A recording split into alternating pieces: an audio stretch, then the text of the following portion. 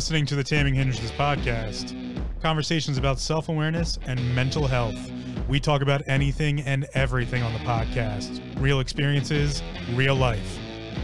Come get triggered.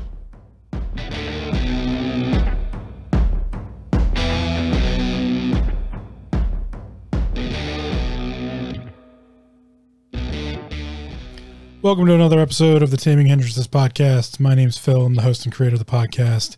And today's topic of discussion is depression, something that I say that I talk about on this podcast. The reason I'm going to discuss depression as a full topic is not to get into the clinical idea of depression, not to get into how to solve your depression or fix your depression. Remember, I don't put a connotation on it. I simply talk about depression as a tool. And I want to explain the reason why I take that stance, why I remove the idea of connotation from the discussion of mental health and depression. I do this not to give everyone hope and to, say like, oh, there's a way out. That's not my job here. It's never been my job. I'm not the one to do that for people. I'm not going to help you solve your mental states. I'm not going to help you, find happiness. That's really not my ultimate goal, to be honest. My ultimate goal is to teach you how to discuss these things, how to think about these things, and to really find that self-awareness piece, because to me, they go hand in hand. Anyone dealing with what's considered clinical depression, or what, psychology and the medical world call depression, needs to have the support structure of a better form of understanding, or the support structure of better ways in which to interact with what's going on with them. So that's really more of where my discussion comes in, where my viewpoints come in. So to get into them, I'd like to talk a little bit about how we define depression, right? So that's part of the situation that I kind of go against, is I'm not here to discuss the definition of medical depression. That has taken on a life of its own. And I'm not against it. I think, we need terminology and we need all that stuff as far as psychology goes, as far as medical, intervention goes and those types of things. That's all fine and well. The real issue is that we've coerced the definition of depression into a medical idea. And it never started that way. It never started as a medical idea. We've just done what we do with a lot of language, which is bring it into a modern field, and it takes on its own colloquialisms, and it just kind of builds a life of its own. Specifically, when you use something like a word to describe an entire era. We have the 1930s, we call it in the US, we call that the Great Depression. That's, it's going to take on different connotations. It's going to take on different meaning for everyone. So we're going to back up to Merriam-Webster's dictionary like I usually do. Again, Merriam-Webster's, Oxford's, whatever dictionary you want to use. I choose to use Merriam-Webster's just because I like their layout, as I said before. So as far as Merriam-Webster's dictionary goes, the essential meaning up front, they state as, a feeling of sad. Okay, that's clinical to me. That's the psychology, that's the psychological evaluation pieces. What's really the word depression get into? Well, the full definition, if we sink a little deeper, has a couple different, I don't want to call them backup definitions, but a couple other definitions we can use here. One of those is a reduction in activity, amount, quality, or force. Okay, let's hold on to that one for a second, because if we step into biology, we get a lowering of physical or mental vitality or of functional activity. I like that. It's a little bit more defined, right? It's not just a feeling of sad, because we've all felt sad. Kids learn sadness very early on. Anytime something horrible in a kid's life happens, it's sad, right? And that horribleness, because of their perspective of, they only know their own little world at that point, can simply be dropping their candy on the floor. That's a sad moment. The candy or ice cream. oh, we dropped the ice cream on the floor. We can't eat the ice cream. Everything is horrible. Life is over. That's a perspective of sad. So I like that definition on the biology side of the full definition of depression a little bit better because it gives us a little bit more definition. And again, it's a lowering of physical or mental vitality or of functional activity. In a mechanical standpoint, it's literally a pressing down. That's the definition of mechanical depression. We depress, we press down. And in a mechanical sense, or in a measurement sense, it's a reduction in activity, amount, quality, or force. Why does that matter? Well, that matters because when we look at the origin of depression, we can get into, where we started seeing the word. It has some French roots and some Latin roots. And specifically, when we see the use of depression when it comes to a mental state, we see it come along with the word melancholy.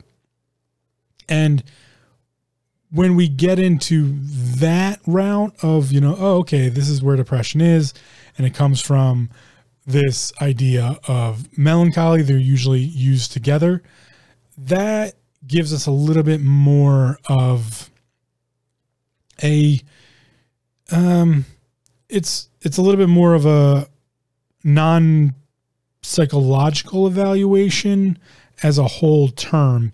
It gives us more of a subjective versus objective area of viewpoint. So again, back to Merriam-Webster's dictionary, we get the melancholy, and it's old-fashioned for sad mood or feeling. That's kind of what, just the end of that, I feel kind of melancholy. I'm just kind of meh. We've kind of turned melancholy into meh. That's the meme we use for it nowadays. Just that, how do you feel? I feel kind of meh.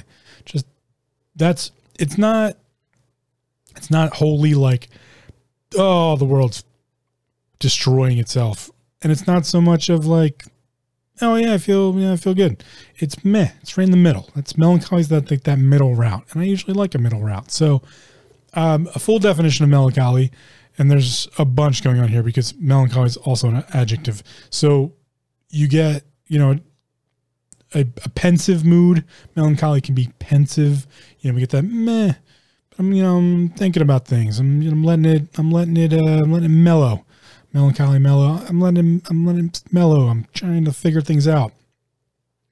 And then, if we go really far back, you end up with melancholia, which that was it's an abnormal state attributed to excess black bile.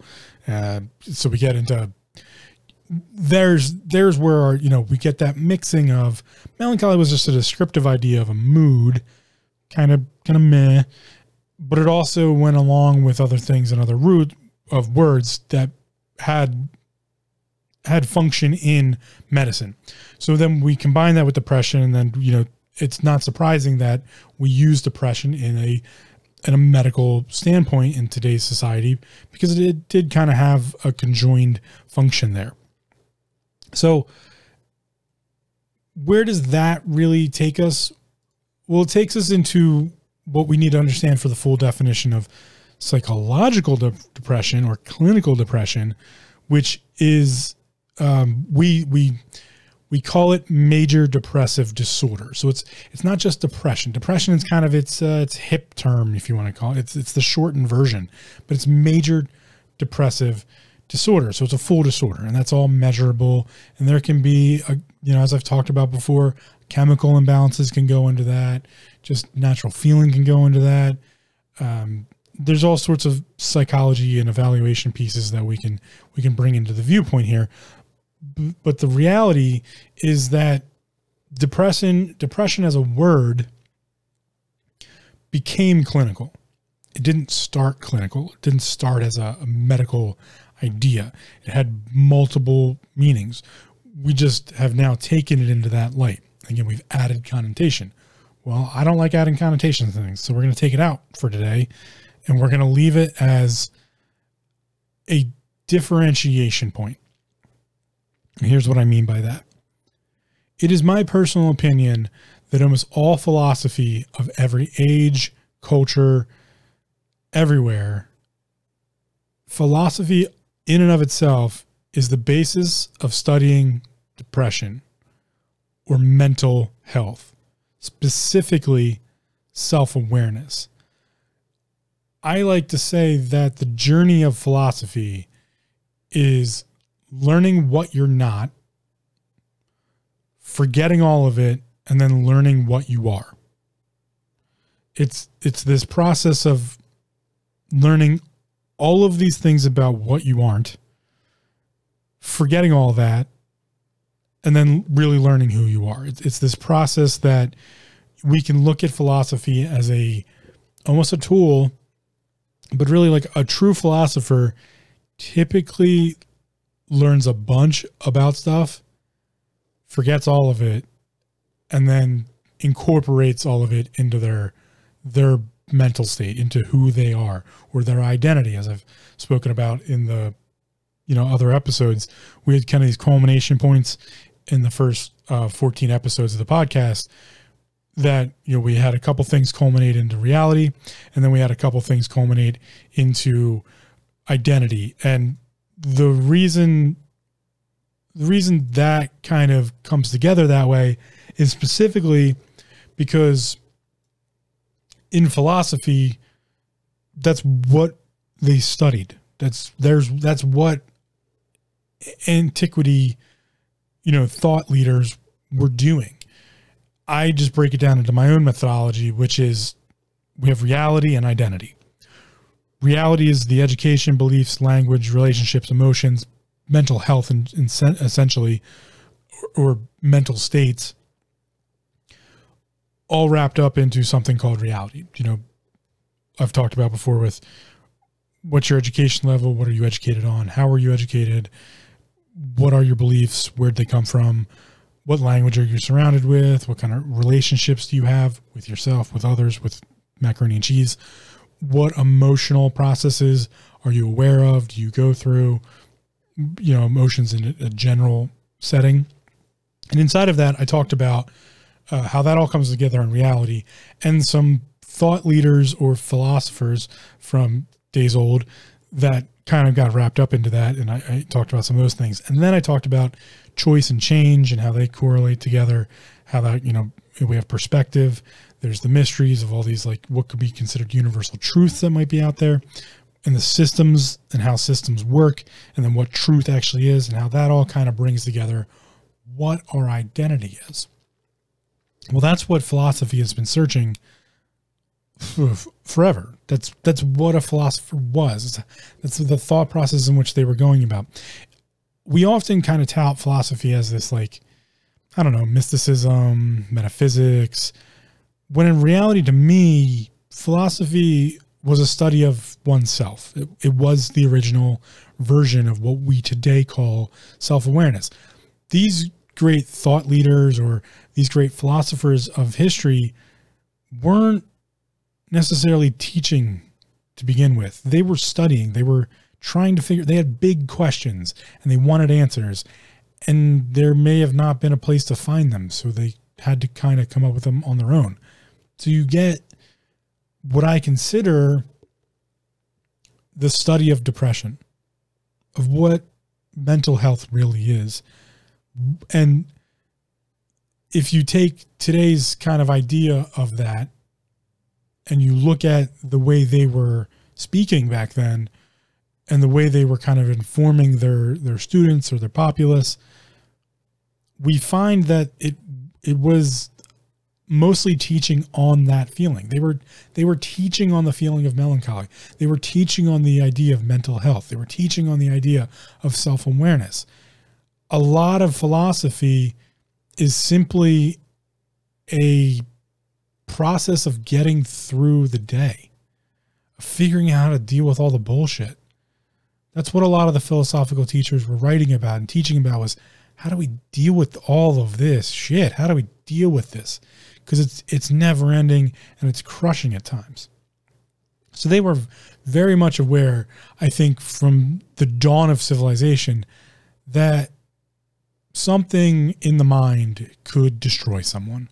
Something in the mental health. Now remember, if we look at antiquity and we look at ancient culture, there was a combination of three major health bodies.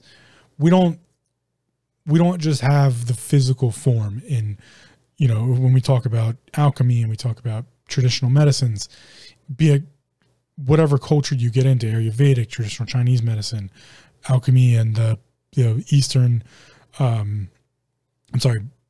what would we consider Western ideology of, the United Kingdom and Germany through, like, if you want to talk about Norse culture, which we'll get into here in a bit, and these different cultural pathways of what medicine became, even in the Greek ideas of what medicine was, we find that there isn't just the body. That's not how they looked at things. There was more to it. If we want to come fully west and we talk about,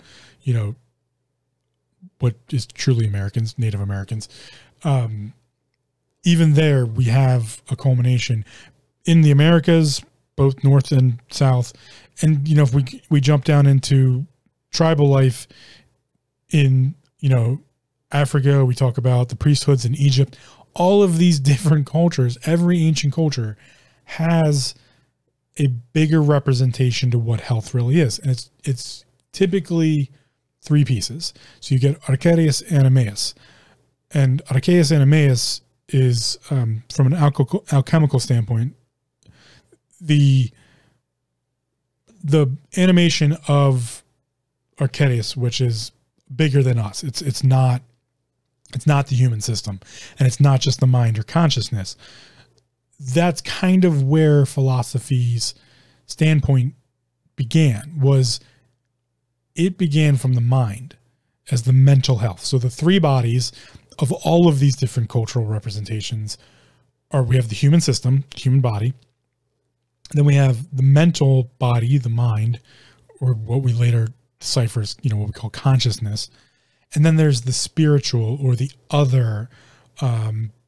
It's been kind of described in many different forms, but it's this, the astral body, other. It's always it's a representation of something we can't really see, nor can we really fully interact with, but does fully have effect on us. Someone like Paracelsus von Hohenheim wrote extensively about, the other energy systems, if you will. And Paracelsus treated and did full medicine, like he did body medicine, but he also wrote about and described these other pieces. And he really gets into, and some other philosophers, and specifically those in medicine, write about how the mind, or the mind body consciousness, is the translation between those two bodies of health. The mind is that middle ground between the archeus and the animus, the body. So that mental piece was really the most important piece to them, because it was the transition period. It was the translation. It talked about the interactions of the spiritual, or the energy, or the other, and the body, which to them wasn't ours. In Western medicine today, specifically, we always talk about our body, my body. That's not really how they used to look at it. It was always separate. You had a mind, or a mental health, that was yours. Your mind, your consciousness, that was yours. The body was just the animus. It was the animated thing that we got to control, but it was made up of a whole system that wasn't ours. It's full of bacteria and cells, and it's kind of more akin to a coral reef in some ways than it is our body. Yeah, we have power over it, but that's a dangerous game they used to talk about how just because you had power over something did not make you the possessor thereof, or to be careful of the idea of possession. So it was more of a mindset that we had to translate between the upper and the lower, as above, so below, as I've talked about before. So not to get too far into that, but that's the way we used to look at things. So if we take that mindset, right, if we take the idea that there used to be these three versions of the body, and we considered the mental state, or the mind itself, consciousness, if you will, the translation between what could be, let's call it exo, we've talked about this before, esoteric, inside the body, exoteric, outside the body, or even sidereal, outside of the earth, which, we talked about astrology and astronomy and those types of things. If we take the exo and the eso, there needs to be a translation between the two. Well, that was the mind. And that was the realm of philosophy. And there used to be no separation between medicine and philosophy. All medical practitioners in the beginnings of medicine were philosophers. Almost everyone who studied Buddhism in the beginnings of Buddhism were philosophers. That was the idea. Inside of true Buddhism was this study of everything, but specifically study of medicine. Part of the idea of the Brahmin teachings was a higher understanding of medicine in the human system. And the Buddha brought that with them. They brought that idea that, like, you needed to understand that there's this thing known as the body, and we have to kind of take care of it. It's our job to take care of this body so that we can have a material life. And we also need to interact with these other greater forces that maybe we don't understand, but that's part of the idea. Is like, we need to understand it to learn it. It was all very symbolical, but also symbiotic. The Archeus and Animeus, they were symbolical, but symbiotic. They needed to exist together.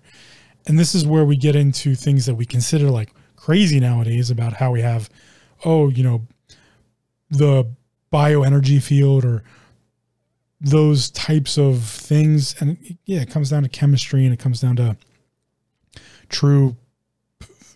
what I consider true physics, which is etheric physics. And yes, there's science involved, but part of it is an unknown. So that's really the realm of philosophy. And all of it had correlation to the idea of what we consider today depression.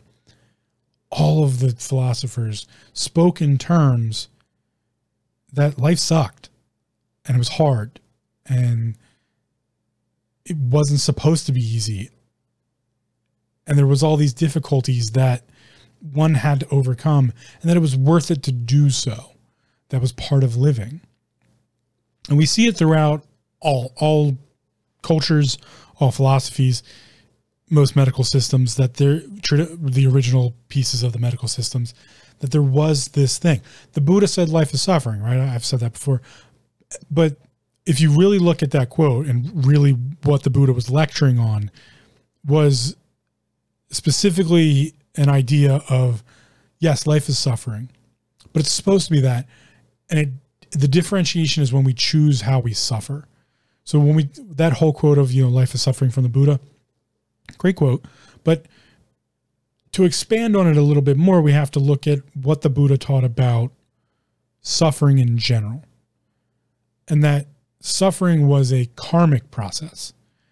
And we were to choose in this life how we suffered so that we could express our karmic health, our karmic system.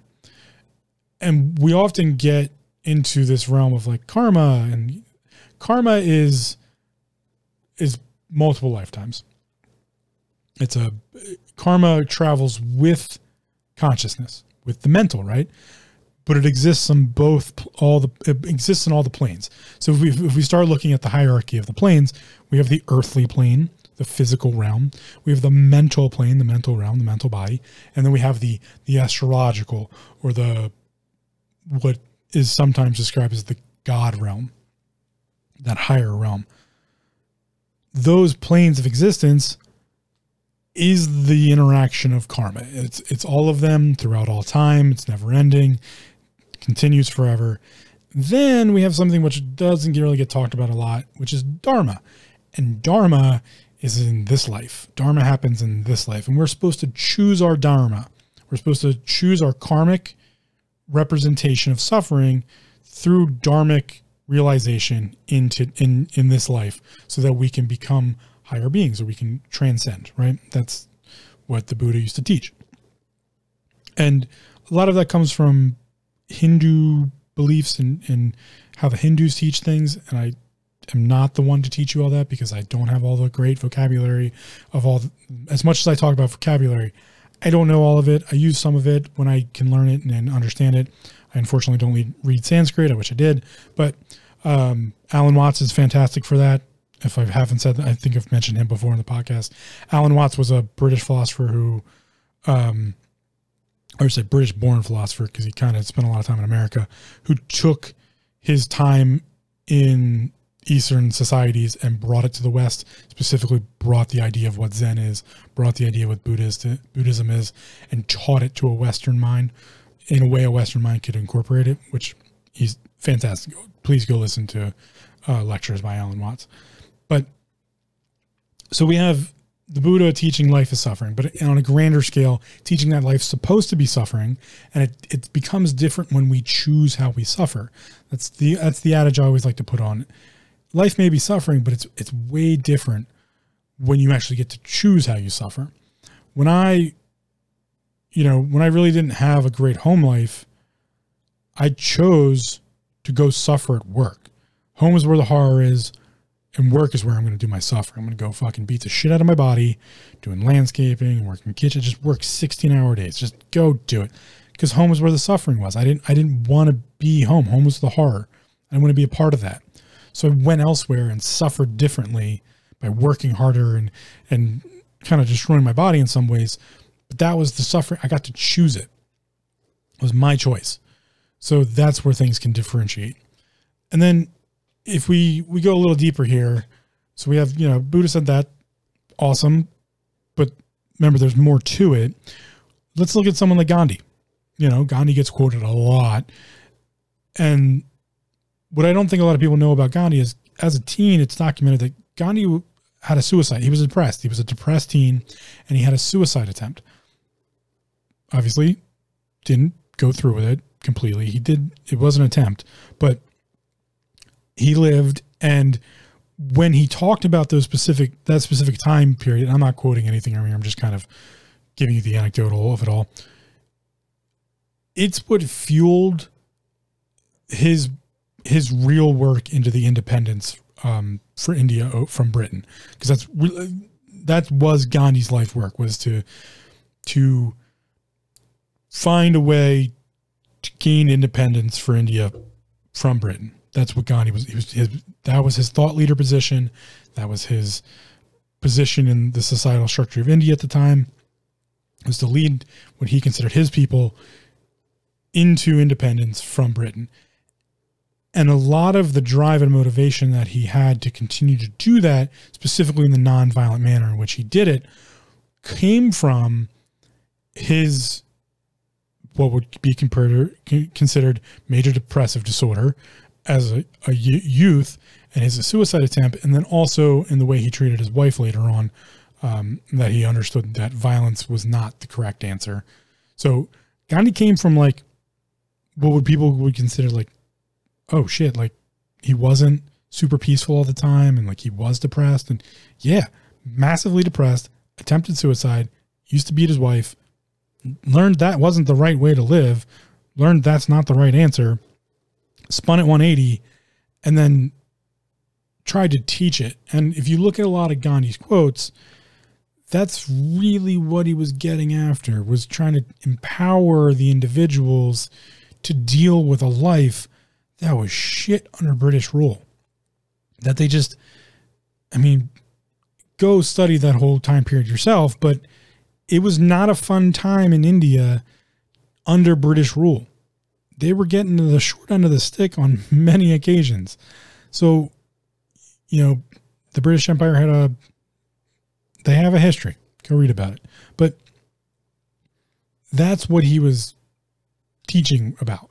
So as much as we consider Gandhi a pretty profound philosopher of modern era, specifically in the 1940s, when he finally accomplished that, you can see I'm sorry, in the 1940s, I think 1947, don't quote me on that, when India finally got independence, you can see his mentality changes. He went from one side to the other side, and then he started creeping back. He started creeping back into what would be considered melancholy. He started losing the luster because he didn't like the way society was going. Even though he managed to lead his people into independence, he didn't, as a worldview, he saw that humans were essentially destructive by nature. And that's where some of his later speeches and quotes, you can start to see that that's really what he was erring towards, was you have to protect yourself from these things. You have to worry about your mental state. You have to, learn about yourself in order to get through this, because that's what he did. Gandhi learned about himself and strengthened himself. What's the famous quote? Be the change you want to see in the world. That's what he did. He was just talking about himself. He's like, I didn't like feeling this way. I didn't like taking it out on others. I'm going to act that way to elicit the change that I should see, which is nonviolent, non-compulsory, but, those types of things. So I would say Gandhi's teachings came from what we consider depression. He was teaching about that, teaching how to deal with it and how to work with it. We've seen that in multiple instances, again, when we talk about philosophy, specifically when we quote philosophers a lot. And I'm not saying that's wrong. There's a lot of things that can be gained. Just go read some philosophy quotes and see how you feel about it. It's a great way to learn about yourself in some ways. But when we look at the verbiage, and I know translations can be, messed up and they're not always great, but if we look about how these things are put, we can see that a lot of these philosophers were talking about mental fortitude. That's what they were doing. Specifically, if we look at Stoicism as a whole, we can look at Marcus Aurelius that gets touted as Stoicism constantly, right? Well, let's take a couple quotes from Marcus Aurelius and we'll break them down a little bit. Marcus Aurelius: everything we hear is an opinion, not a fact. Everything we see is a perspective, not a truth. Is that not a person trying to protect themselves from bad information, coercion, just things that are going to put them in a bad mental state or at a disadvantage? Because you have to remember, this is a leader of society, a leader of an empire, can't get corrupted, can't get coerced into things, need to, protect the interests of the state. Everything we hear is an opinion, not a fact. Let's look at that nowadays, right? Everything is, or even better, everything we see is a perspective, not a truth. When you get out on Instagram and you look at those fucking wealthy people out there taking pictures with planes and getting their party on at the club and, buying all these shots for everybody and, or buying brand new fancy Ferraris and cars and taking pictures with their Lambos, it's all perspective. It's not a truth. There's no truth here. Because you know what? The truth is a lot of those people just pay to take those pictures, or it's an opportunity picture where they take a selfie with a sweet car. They don't own it. It's their friends or somebody they met, That's the reality. That it's just a perspective. It's just an opinion. Things we hear are opinions. Things we see are perspective. It's not fact or truth. We have to define that for ourselves. Remember, that's what I've talked about when we come to our conclusion of our identity. So Marcus Aurelius was saying, protect yourself. People are lying all around you. There's bullshit everywhere. Protect yourself. Learn how to define these things a little bit better. Learn how to look a little harder. Don't take everything with a grain of salt. Don't trust everything. Be a little skeptical. Another one, Marcus Aurelius: you have power over your mind, not outside events. Realize this, and you will find strength. Again, talking about a mental strength here. He's talking about, I don't have power over the things that are happening around me at all times. I need to learn how to control myself. I have power over my own way. I have power over my perspective. I have power over my opinion. So as much as, the other quotes might be talking about the outside influences, it's specifically talking about what he's not really saying. He's not saying control your opinion and control your perspective outright. He's saying that those things out there are not yours. You do have control over yours, though. That's, again, talking about mental states. Last one here from Marcus Aurelius, so we'll break down a little bit. Live your life as if you are ready to say goodbye to it at any moment, as if the time left for you were some pleasant surprise. One more time. Live your life as if you are ready to say goodbye to it at any moment, as if the time left for you were some pleasant surprise. That is the talk of someone who has contemplated suicide. That is the talk of someone who has been subject to the idea of death. That is someone who has contemplated their mortality and gleaned some sort of wisdom out of it. That's a strong position. Live your life as if you are ready to say goodbye to it at any moment. That's someone who has had the process in their mind, the conversation in their head or with themselves about, like, do I want to live? Do I need to be here? What happens if I die? And I get it. We look at it historically as, man, people were probably trying to kill this guy regularly. Well, yeah, I mean, there was definitely assassination attempts, and he was a state leader. He was running a country, essentially. He was running a society. He was a king. People wanted to kill him. That's a known fact. But there's more there. If you look at the way he speaks about it, and the whole idea of his meditations were really his documentation of his own thought process because he couldn't share it with others. This person, because we have to look at these people as people, right? Yes, they were great thought leaders, and there's philosophers and those types of things. But before all that, they're just people. This person clearly thought about death a lot. To have come out on the other side and said, be willing to just die tomorrow or die today. Doesn't matter. That way, everything seems precious. Everything seems like bonus. It all seems, that is a trick of the mind. I'm not saying it's a bad one. It is one. It's a Stoic trick of the mind, to be honest, because Marcus Aurelius was a Stoic. That contemplation is simply contemplating what a lot of people in the clinical side of what we consider major depressive disorder think about. That things are shitty. I don't know what to do. I'm not sure how to deal with this. I'm feeling very melancholy. I can't get out of bed. His statement to all of that is, okay. But if you do, it's all bonus, right? Which kind of makes it better. Kind of a better idea, a better perspective, a better opinion. Because you create it yourself. When you go against that ideology that you've created, which is what I believe Marcus Aurelius would call depression. If he was alive today and looking at it and we gave him that terminology, he'd be like, that's an ideology. You've created an ideology. He's like, here's how I would look at it.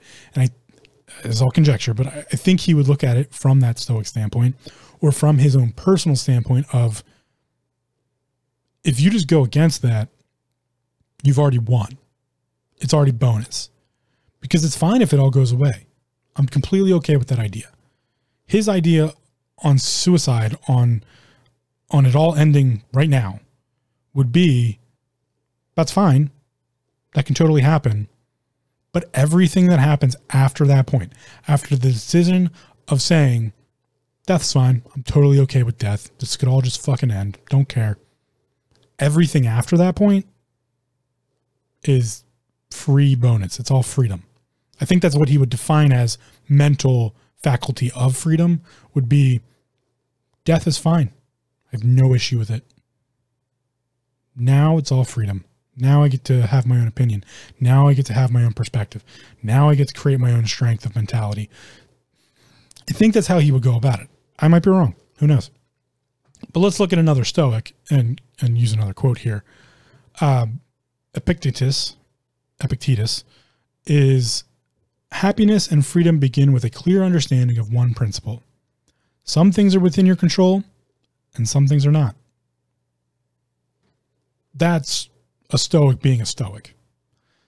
Again, though, someone who's contemplated the fucking horribleness that is humanity, because no, we're not amazing. I would argue we're not even that intelligent. We define our intelligence through our own definition. That's psychotic. We're all in a psychosis. That's a lot of what humanity defines as human and defines as intelligence is all created by us. We've created all the definitions. Remember how I talk about duality and how duality is two sides of the same coin? Well, the odd triality of humanity is that humans are human by definition of humanity. We created ourselves. We created our intelligence. We created our mentality. And by that definition, we're artificial intelligence. We have no discourse. We have no forum. We can't ask the dog. We can't ask the cat. We can't ask the lion. We can't ask the giraffe. We can't ask the turtle or the dolphin. We can't ask them, hey, do you think we're intelligent? Are we more intelligent than you? Like, are we smarter? We just assume that the reason we are more intelligent is because they come to us for food. Doesn't that make them way fucking smarter than we are? That they've learned to symbiotically live with us? Cats are genius. I would argue cats are maybe smarter than we are. Cats got us to be like, oh, you're so fluffy and cute. I want to love you and hold you and pet you and feed you every day. And you just get to sit on the couch. I'm just going to leave you here to roam about the abode, and I will feed you and I will take care of you. You don't have to do anything but look cute. I've also just designed all of Instagram for the most part, or a whole subset of Instagram, that you don't have to do shit as long as you just look cute. That's all you got to do. Just look cute. Let me touch you every once in a while. That's not a definition of intelligence. Okay, we're not more intelligent than that animal. They're probably more intelligent than us because we got them to believe that shit. They got us to believe that shit. Like that's so. Our definition of intelligence is like it's psychotic. It's a psychosis that we all live in, that we've all defined, and that is the idea of the body health. That's body versus the mental health. Our mental health has all come down to this mix-up of translation. And here, we'll take it one step further. Socrates. To find yourself, think for yourself. That is a person defining there's some bullshit out there. You got to protect yourself from it. That's what Socrates was saying. Socrates is known for saying things that were completely wrong in hopes that his students would stop him, call him out, and say, hey, what the fuck? That's wrong. You're wrong. Why would you? He made mistakes on purpose, specifically because he understands that there's the primes and balance comes from imbalance. Balance comes from that whole, I've talked about it before. The world of nature, Earth itself, universe, balances things using primes. It uses things that are asymmetrical. So, we get the Fibonacci sequence, all those things. That's how you look at it mathematically. But Socrates would use that in the methodology of, if he was giving a lecture, he would throw in something that was completely wrong in hopes that his students were paying attention.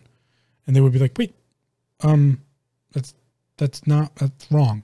Because remember, he gave lectures in the forum, and the forum was a place where anyone could stop anyone at any time while they were speaking and say, hey, whoa, defend your point. And then have a Discord or have a forum interaction. So when Socrates says to find yourself, think for yourself, he's talking about self-awareness. And had been the entire time. So was Epictetus. So was Marcus Aurelius. So was Gandhi. So was the Buddha. And I'm going to go even farther. I'm going to say every form of conversation on thinking philosophy, religion, mathematics, anything was a conversation of self-awareness, of mental state, because that's the translation point. Our minds are the translation between the body, the materium, the archetypus, the things we can't see, the spiritual, the above. Specifically, if we want to take it down the spiritual realm, and we all know how I feel about organized religion, and I'm against it, but religions as a whole, as a belief structure, if you want to have belief, I'm all for it. I don't like blind belief. That's dogma, and that's not okay. But again, being ignorant because you were never taught is fine, but being willfully ignorant, not a good game to play. So let's look at some of the, let's take some spiritual ones and then also non-spiritual ones, which gets a little convoluted, I know, but let's start with one of the big ones. Christianity, right? I know I harp on Christianity a lot, but that's because I'm against the organized side of it, not so much the belief side of it. Religions and beliefs are different. Religion is an organization. Belief is whatever the fuck you believe in. No blind faith, though. Not okay with blind faith. Christians, 7 deadly sins, or what's known as the capital vices or the cardinal sins. Remember, vices, though. There's many more than those. They just kind of gave them a hierarchy and said, hey, here's the 7 worst. Well, that's one interpretation of what's actually the whole piece here. But they have the 7 deadly sins. The 7 deadly sins, in my opinion, were touted as the 7 deadly, as the high cardinal sins, because those were the most likely to lead to mental anguish, to lead to mental health issues, to lead to destruction of the mental state and the dissolvement of the translation between the spiritual and the physical.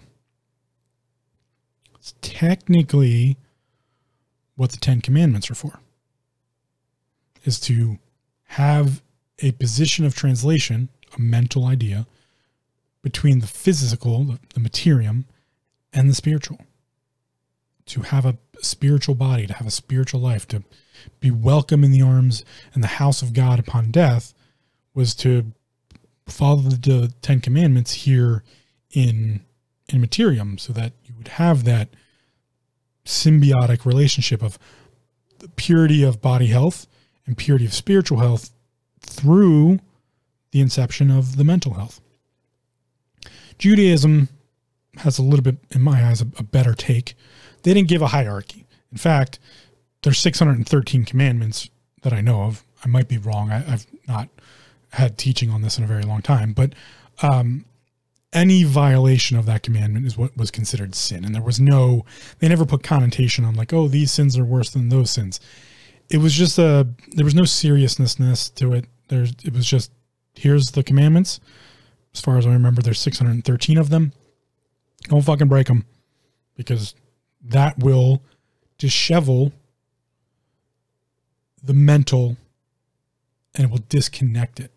I don't remember the exact word, I apologize, but there's a specific idea in the Hebrew culture, and specifically in Judaic mysticism, that the breaking of the commandment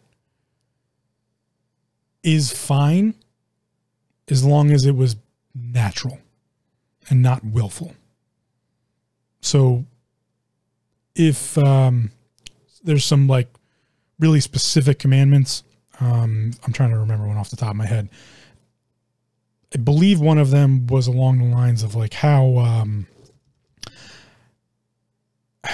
not church, at the synagogue, how let's just call it a speech. I apologize that I'm not more well vocabularied on this, but when the rabbi were to be giving the sermon, I think, and I might be wrong with that word, I apologize again, but when the rabbi was speaking to the synagogue in whole, there was a specific manner in which things were, a specific way things were supposed to go. And one of those is I think it starts with a T, and I can't remember what it is anyway, is a specific way and things, again, are supposed to go. And there's a specific time when things are supposed to be said. And if the rabbi were to forget that was technically it was breaking the commandments. But if it wasn't willful, if he just was a mental lapse and just forgot to, read that part or say that piece, oh well. There was some bigger cosmic play. Maybe things needed to wrap up 2 minutes faster than they were going to because one of the members needed to leave at a certain time so that they would get past the drunk driver on the highway and they wouldn't get caught up in the accident. Who knew? That's how the Judaic mind, specifically in Judaic mysticism, there is no connotation of the seriousness of breaking one of the commandments. Whereas in the Christian community, there was the 7 deadly sins. It's a combined, conjoined idea, though. The 7 deadly sins were really the ones that the organization felt not to break, to keep the mental health, the translation piece, in alignment with the spiritual and the physical, so that there would be no depression. There wouldn't be that melancholy state, because that was a dangerous state to be in the old way of thinking. In Judaism, that idea was specified by, hey, don't break the commandments. That's bad. Don't do that. If it does happen and it wasn't willful, it was an accident, or, not that serious. Okay. Like, we can let it go. We can move on, so that there wouldn't be what's considered bad reflection on having broken it. And then that would lead to more breaking of. The harder one reflected on a breaking of a commandment, the more commandments may then be broken. That was how I was kind of taught it. But so there's that. Stepping out of the spiritual side of things and getting in just a canonical writing set, we go to Buddhism, and we have the 5 hindrances. And I know the podcast is known as Taming Hindrances. I consider it in Taming Hindrances and Neurokinetics, which is what I call thinking or think. But I also did study the 5 hindrances. I'm going to get into those at another time because they are very simple. One of them is just sloth, or right mind, they call it. And, but there's the wheel-bearing body. It gets much deeper. So this is not the time to reflect on it, but they had the hindrances, and the hindrances were methodologies for the physical, the mental, and the spiritual all to align so that someone wouldn't get caught into melancholy. In fact, one of the hindrances is kind of the idea of melancholy, is the don't let yourself get stuck in that state. So they were teaching against they were teaching mental health based on a form of self-awareness. That's kind of it. And then if you want to get into spiritual Buddhism, specifically if you get into Shintoism, there's the idea of everything having a spirit. And that kind of matches up to the teachings of Paracelsus, and how Paracelsus always taught about like the sylphs and the undines, and how there was the archeas, the spiritual world, or the world we couldn't see, the higher energies forms, how they had an effect on us. Well, Shintoism, spiritual Buddhism, or one of the spiritual Buddhisms, I should say, is the alignment of everything does have a spirit. So I shouldn't just cut down the fucking forest because we have to have a symbiotic relationship. I shouldn't, forget about my elders and ancestors, even though they died, because their spirit may live on. And it's very complex, very complicated, but very beautiful in some ways. So again, though, these were teachings on mental aspects of interpretation, mental health. They were teaching about it the entire time. Most religions have taught about mental health, most religions came about to teach people how to live their lives in a way that would be in accordance with a higher power. But in reality, it was just so that you didn't have to feel like shit all the time, because life is hard.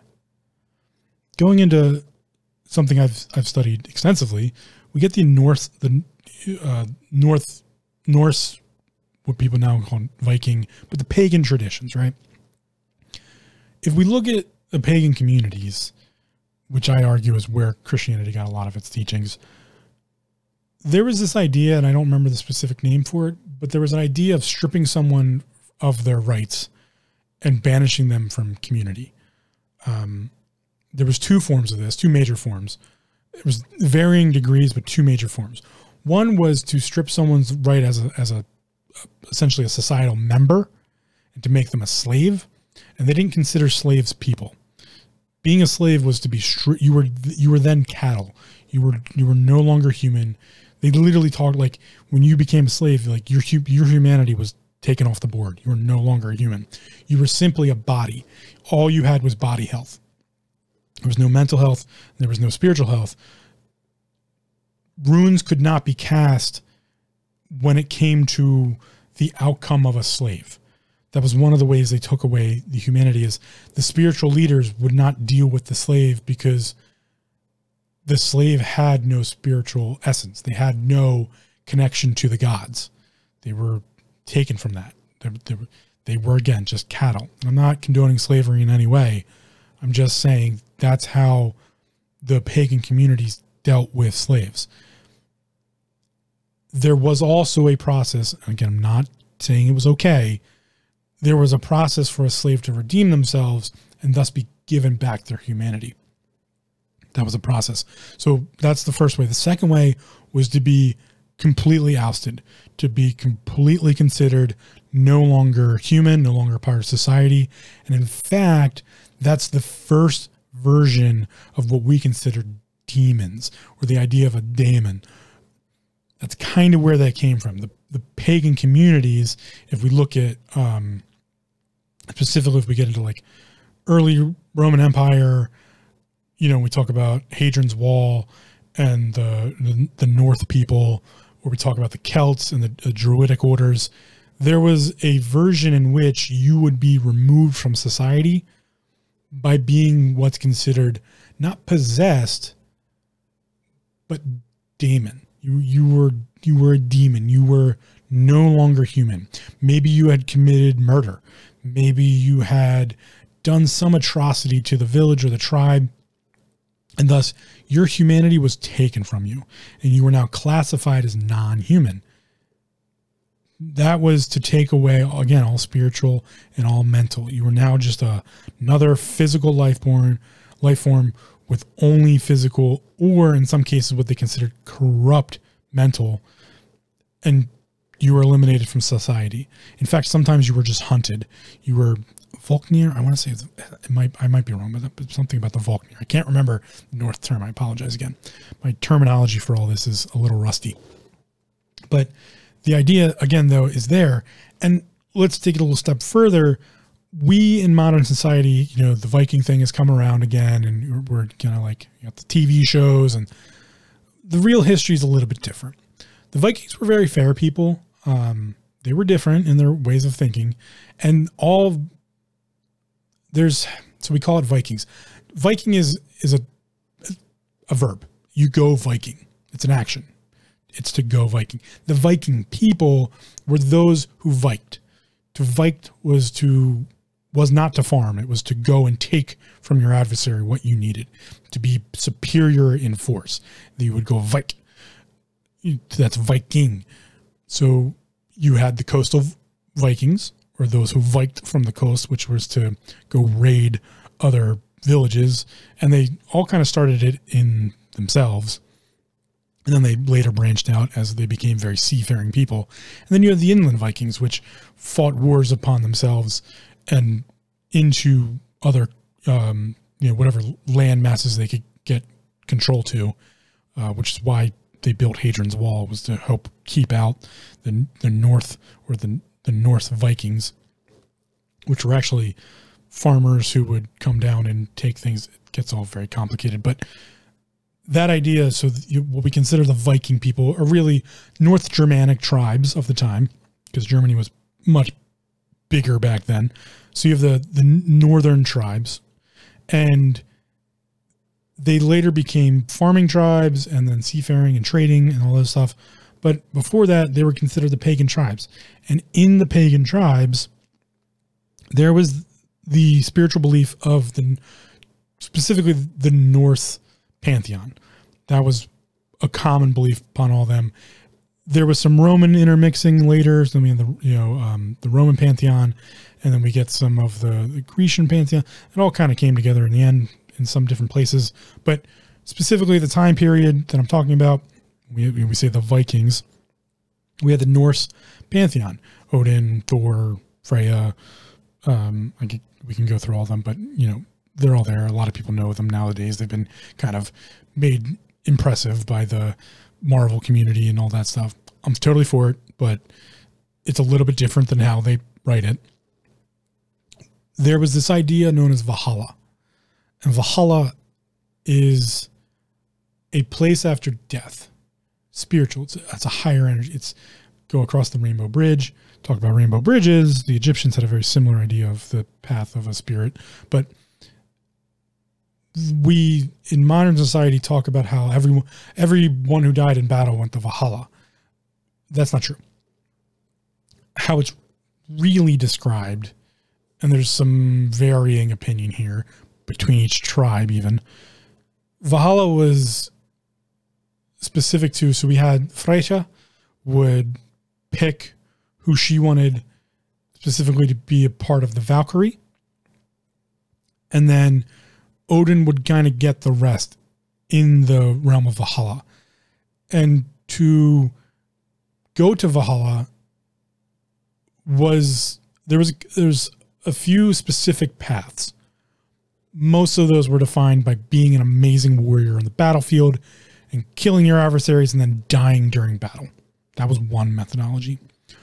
Later, there was a representation of being of great import or great support to the tribe, to the village, to the societal idea of the North people. The Proto-Germanic, if you will. Specifically North Germanic. To be of great import to that.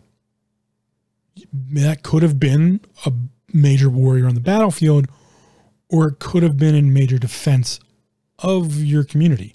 You died protecting the Longhouse from an outside invader, but you killed that invader at the same time. Typically, there was a fighting death involved, but not everyone got to go to Valhalla. That's pretty regularly, stated. Like, it's not for everybody. So the reason this is important is because the teachings were based on the idea that you could go to Valhalla. It was possible if you lived a certain life and lived a certain way and kept a certain mentality. Again, we're teaching about mentality. Most of the spiritual figures in Norse mythology, or most of the spiritual teachers of the pagan ways, I should just put it that way, the spiritual leaders of the pagans taught a lot about mental health, taught a lot about self-awareness. They taught about community, and they taught about right and wrong. Most of the children in a pagan community were taught not by their mother and the father. Obviously they had interactions with their mothers and fathers, but these are working people. These are people building community and out hunting and fishing and farming and trying to survive. So the children were typically left with either the grandparents, if they were still alive, which was very rare, and really what was considered the grandparent. It was a community-led thing, and that was typically a spiritual leader. And so that spiritual leader was tasked with teaching the youth. And one of the things they would teach the youth is right or wrong. And they had specific laws. The pagan communities are some of the first universal law sets we find. We find that if you went from one pagan community to another pagan community, there was a set of laws, a set of rules that were absolute, that had to be followed. This is what we talk about when we talk about the Christian tenets, being a good Christian, or the Judaic commandments and the methodology to be an individual in society. Islam has the 5 pillars of Islam. These are ideas of community and society to uphold the idea of community and society. And they are taught to an individual in an individual manner, specifically how their mind works, self-awareness, and being of a mental state. That's what all of this comes from. So when I talk about depression and I talk about that, not from a clinical standpoint, from a taking the connotation away, It's because that's what we did. That was what we taught in philosophy and spiritual leaders, the spiritual community heads, from pagan to Christian to Judaic to Islam to spiritual Buddhism, Hinduism. The Japanese taught about seppuku, honorable suicide in, their culture. We've not shied away from these conversations ever until modern society made it not okay. And the reason we made it not okay is because it became clinical. It became a part of health. And when things become a part of health in this modern society, it becomes in the realm of insurance. And when insurance is involved, law is involved. And when law is involved, there's lawsuits. And it becomes very, very opinionated and very dangerous because you can be sued, which is why I have to put the disclosure on, and I have in the past, and I will do it at the very end here. I should have done it in the beginning. I'm not a doctor. I cannot diagnose or prescribe. I'm not a psychologist. I'm not a professional.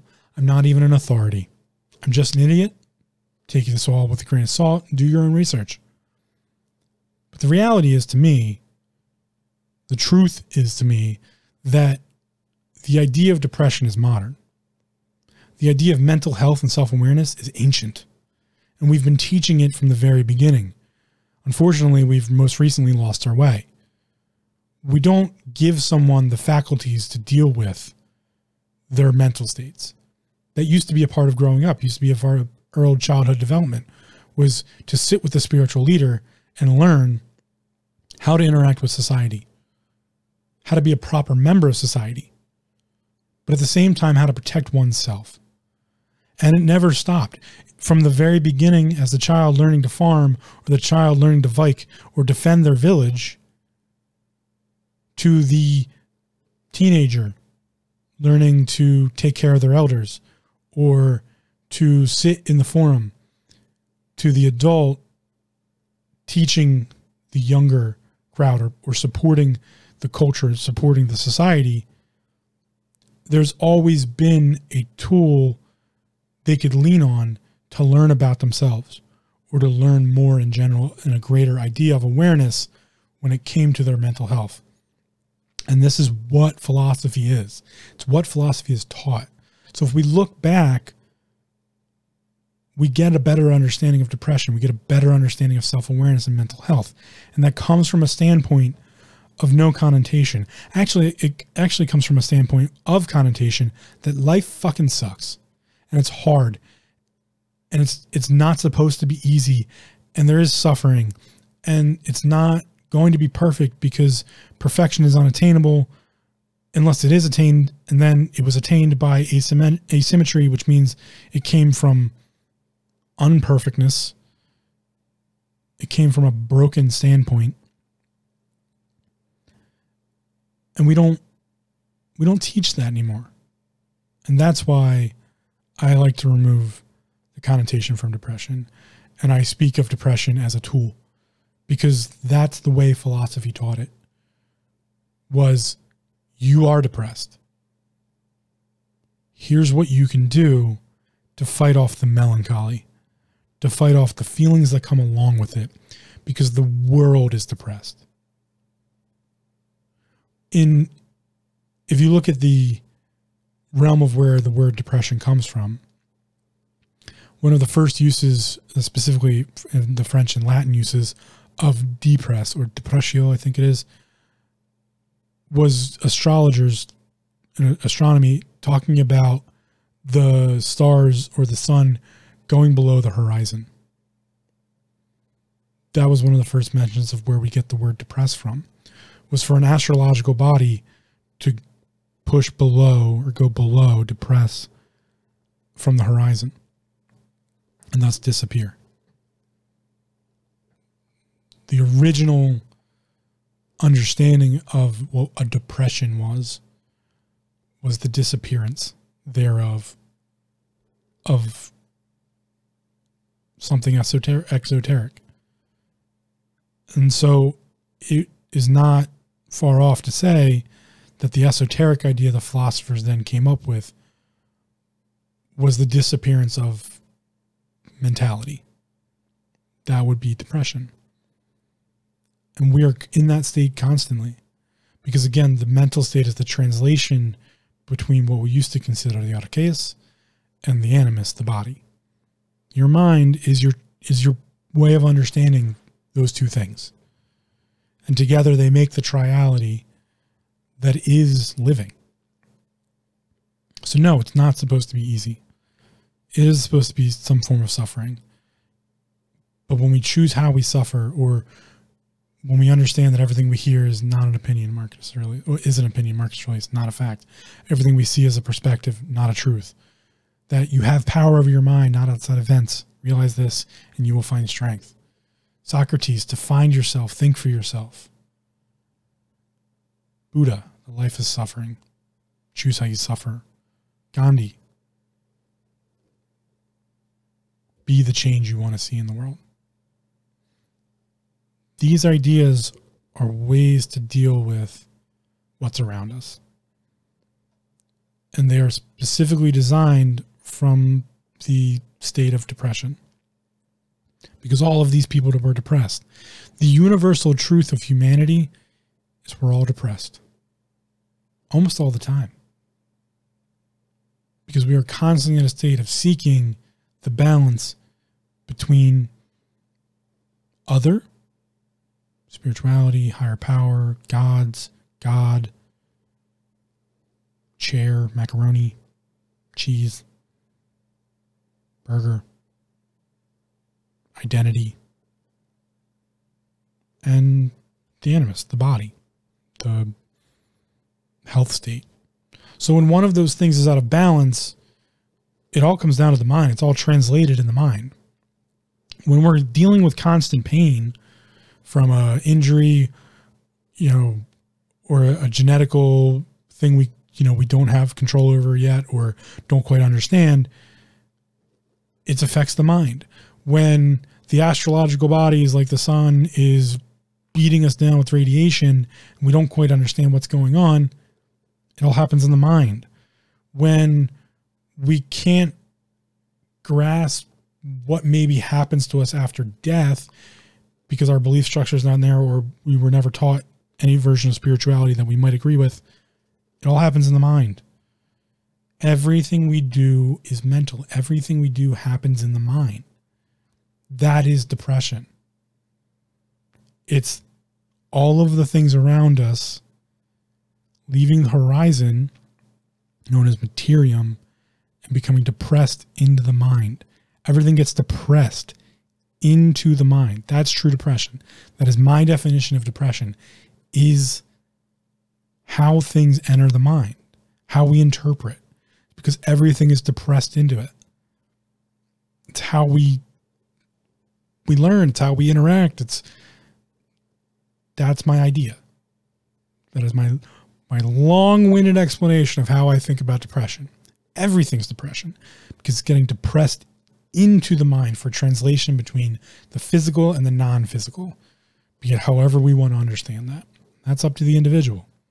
That creates part of our identity, which leads to the definition of the reality in which we live in. That's the first 14 episodes of the podcast. So take that as you will, but I hope it gives you an understanding that, back to Socrates, to find yourself, think for yourself. That's the answer. That, yes, clinical depression exists. I would never say that doesn't exist. And it is an outlet for some people to go seek clinical help through that realm of diagnostic and help. Medication, counseling, whatever it might be. That being said, everyone's depressed. Everyone lives in depression. And it's up to you to understand your depression and then use it, because it is how you interact with everything around you. The world depresses itself upon us, is translated through the mental faculties of self consciousness, whatever you want to call it. And it incorporates everything from the world we don't see, call it spiritual or other, whatever you want to name it, and the physical or the materium, as I call it. All goes through the mind. And once you understand that, you can start defining everything else around you. You can look at how you feel. Not why you feel or what you feel, just how. How do I feel? Not right now, not at this very moment. Am I feeling melancholy? That doesn't matter. How do I feel? How does my mind interpret all of these different senses of touch and smell? And this is what the Buddhism gets into with the 5 hindrances. But, again, sense of touch and smell and sight, all these senses that I have, or do I have? The body has. All the senses this body has that I get to interpret. I get to see them. If I told you at birth, growing up, that cold, things that are lower in temperature, is actually hot, and things higher in temperature, hot, is actually cold, that would be your interpretation. It's just words. We just deal in words, which is why I say that we're just artificial intelligence. We've just defined ourselves by ourselves. And in some ways, we lack an understanding of the medium in which we do definition. Remember, everything's dual. Duality found in triality. 2 sides of the same coin, but it is a coin. And that coin is the measurement structure. And we like to fiddle with that as humans. Humanity is in and of itself, defined by itself, for representation of itself.